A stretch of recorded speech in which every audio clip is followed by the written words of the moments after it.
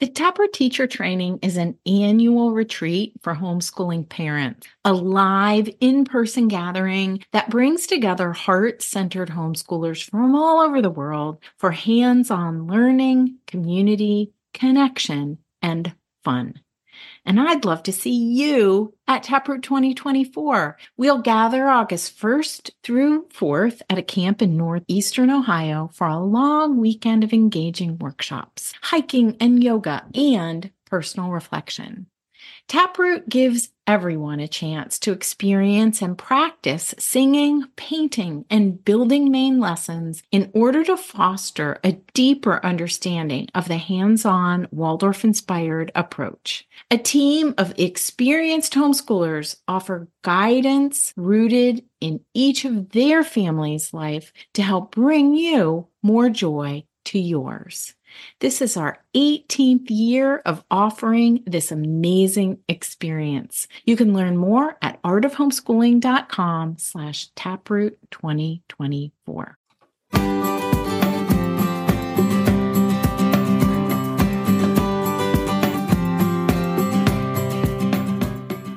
You're listening to the Art of Homeschooling podcast, where we help parents cultivate creativity and connection at home. I'm your host, Jean Miller, and here on this podcast, you'll find stories and inspiration to bring you the confidence you need to make homeschooling work for your family. Let's begin.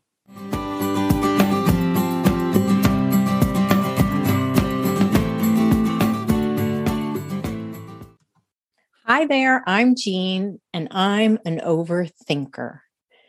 Are you an overthinker too? Welcome to episode 47, Overthinkers Anonymous. Okay, I totally made that up. There really is no such thing as Overthinkers Anonymous, but let's just go with it and see where this takes us. Here is my observation. Many of us tend to stay stuck in thinking mode, reviewing, ruminating, overanalyzing, and even becoming paralyzed by indecision, right? We're the leaders of our homeschools. We're the parents who are facilitating the learning. And sometimes we just get stuck in these thought loops inside of our own heads.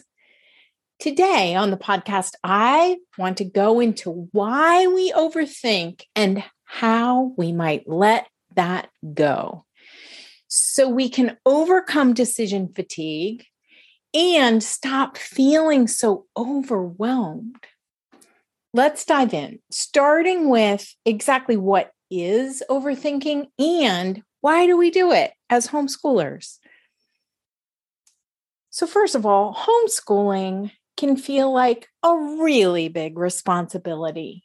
I know, I certainly felt that way. And we want to do it well. We want to give our children the very best. And for goodness sakes, we certainly don't want to mess things up. All of those seem like really good thoughts, right? Really good motivators, but they often cause us to stay stuck in overthinking mode. This is something that seems to especially plague women, mothers, I find. So I just started reading a new book, a book by Anne Bogle called Don't Overthink It. And her definition of overthinking is this. When we talk about overthinking, we're talking about those times when we lavish mental energy on things that don't deserve it. So good. So here are just a few considerations that I want you to contemplate before I offer you 3 ways to stop overthinking. All right. First, overthinking is really often a way of procrastinating. When we don't feel ready to take action, when we feel uncertain or even reluctant to move forward, staying stuck in like a thought loop where we review things over and over and over again can actually be a form of procrastination. I know this can feel like it just kind of happens to us, but it's almost like a habit we need to break. We can stop, right? We can stop staying in our heads so much. It's just a matter of being more conscious and intentional with our thoughts, feelings, and actions.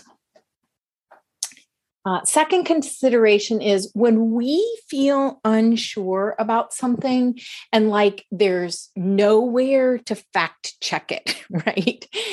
Or when we think we have to do things a certain way, but if only someone would just tell us what that way is, we tend to keep searching, right? We keep searching and searching, and we keep considering. We consider all the options, then we start over and consider all the options again. And we might even be telling ourselves, oh, but this would be better, or maybe that would be even better.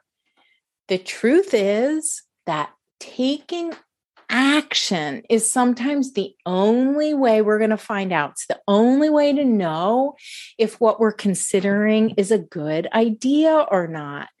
Because clarity comes from taking action. And in homeschooling, it is the doing that counts. So we need to get to the doing. All right. So the third consideration is that homeschooling involves this thinking, then doing, then assessing. And we tend to do, in my observation, right, of myself and hundreds of other homeschoolers, we tend to do way too much of the thinking part, not enough of the doing, and actually very little of the assessing. So let's change that. Let's bring balance back to the thinking, feeling, and doing of decision-making and of homeschooling. All right, here are 3 ways to stop overthinking as a homeschooler. Number 1, consider, then decide. That's it. Consider, then decide. It can help to set some boundaries, right? Time-bound brackets where we give ourselves a time limit, right? Give yourself a time limit for how long you're going to think about something, how long you're going to consider it, and then stop. So you might set a timer. Sometimes it can help to make that time limit super short. You could set a timer for 10 minutes to consider all of your options. And then at the end of 10 minutes, you're going to decide. Just promise yourself that when the 10 minutes are up, you'll stop thinking about this topic and make a decision. So whether it's trying to choose a curriculum or a particular resource, whether you're trying to decide on your schedule or rhythm, or how you'll start, you want to decide how you'll start your homeschooling day. Like, what are you going to do first thing in the morning? You can just decide. And then give yourself a date in the future to check back, to do that observation and assessment piece. And if you want more tips on this, listen to episode 31 of the podcast, all about how to be more decisive as a homeschooler. That'll give you more tips. You can find that at artofhomeschooling.com/episode 31. All right. The second way to stop overthinking as a homeschooler, and here it is: let go of the idea that there's one right way to do this holistic homeschooling thing. This keeps us from taking the step into the doing, right? The idea that there's a right way to do it, but we just don't know what that is. It keeps us from stepping in. Or it keeps us in a really tentative place, right? Where we're waffling, and our kids can feel our uncertainty or our even our unsteadiness, they respond in kind. Children can really pick up on that indecisive energy. So beware of that and let go of the idea that there's a right way to do this. All right. Third way to stop overthinking is to consider how much overthinking erodes our confidence. And we're looking for more confidence, aren't we? We need more courage, not less. So I invite you to think of your homeschooling lessons more like you're trying something out to see how it goes, rather than wondering, is this right? Is this the way I should be doing this? So overthinking erodes our confidence, and the way to get past that is to let go of the shoulds. Whenever you hear yourself saying inside your mind, but I should have done it that way, or I should be doing it this way, or so-and-so says this is how it should go, just let go of that and think, well, this is how I'm going to do it. Doesn't have to be forever, just this time. This is how I'm going to do it. We can choose our thoughts intentionally, right? We have that luxury as humans. That's what differentiates us from other animals, is that we can choose our thoughts intentionally. And our thoughts create our emotions, our feelings, and that turns into our creating our actions or motivating our actions. I like to think of this as the thinking, feeling, and willing that we work with as the leaders in our homeschools. Steiner talked about training our thinking. I prefer to talk about observing our thinking, right? In choosing our thinking more consciously and intentionally. So one of the best questions that I like to ask myself is this thought serving me right now? That's something that I offer to you. If you find yourself stuck in a thought loop, think, is this really serving me? Is this helping me move forward? Is this helping me feel more confident? Is this helping me be a better homeschooling parent? Any of those things. Is it serving me? If it is, keep the thought. It's fine. But if it's not serving you, then consider a different thought. And it takes practice. This is not easy because, like I said, it's almost like overthinking is almost like a habit that we have to break. So here's what I mean. If a certain thought is giving you a feeling or an action, like causing you to take an action, or really more accurately, probably causing you to stay stuck in inaction, if this is causing you to not show up as the parent or the homeschooler or in relationships in a way that you want to show up, then you can switch up how you're thinking about it. So here are just a few examples. Instead of thinking, I have to get this right, or those thoughts that I was offering at the beginning, like, I don't want to mess this up, or this is so important. This feels like such a big responsibility. Those all feel so true, right? But instead of thinking that, maybe think instead, let's just give this a try and see what we learn.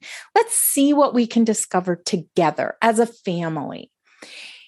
So I invite you to choose your thoughts more intentionally and just try on different thoughts and see if that helps you feel differently and then act differently in your homeschool. It's a beautiful thing. So getting our minds right and getting ready to homeschool, it takes a little conscious planning on our part, right? And I just invite you to choose your thoughts more intentionally. Just don't overthink it. Let go of overthinking. Overthinking is exhausting, and it really can keep us stuck in this repetitive, unhelpful space of constantly second guessing ourselves.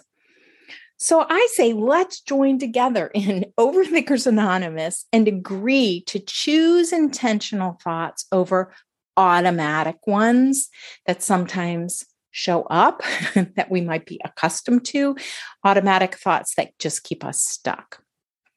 Honestly, the first step is just deciding to give up overthinking. So let's do that together. If you're finding this helpful, there's more inside the Homeschool with Waldorf community membership. So come join us. We have a masterclass on creating the space for homeschooling. That was our focus for the month of August, where we looked at setting up both the physical and the mental space for helping to prepare us to homeschool. In September, we're taking a deep dive into the art of teaching, a masterclass with lessons on our role as the teacher, how to use the curriculum, and lots of other teaching tips. When you join Homeschool with Waldorf, the membership, you get to participate in this month's deep dive focus, as well as you get access to all the previous masterclasses and content. And I think the very best part is that we have 3 group coaching calls a month where you can talk with me and other homeschoolers about anything, about how to stop overthinking, about how to make more progress, about what works, what doesn't work for your children at the grade level they are, all kinds of things to help you foster stronger connections with your children and in your family. So thanks so much for joining me here today. I want to leave you with a poem that I wrote at the Summer Taproot Teacher Training a few years back. Searching and searching. We all do it. We keep searching. We think, what if I just haven't found it yet? The truth is, we have enough right here, right now. We don't always need more because what your children really want is you. You can find the show notes for this episode at artofhomeschooling.com/episode 47. That's all for today, my friend. But here's what I want you to remember. Rather than perfection, let's focus on connection. Thanks so much for listening, and I'll see you on the next episode of the Art of Homeschooling podcast.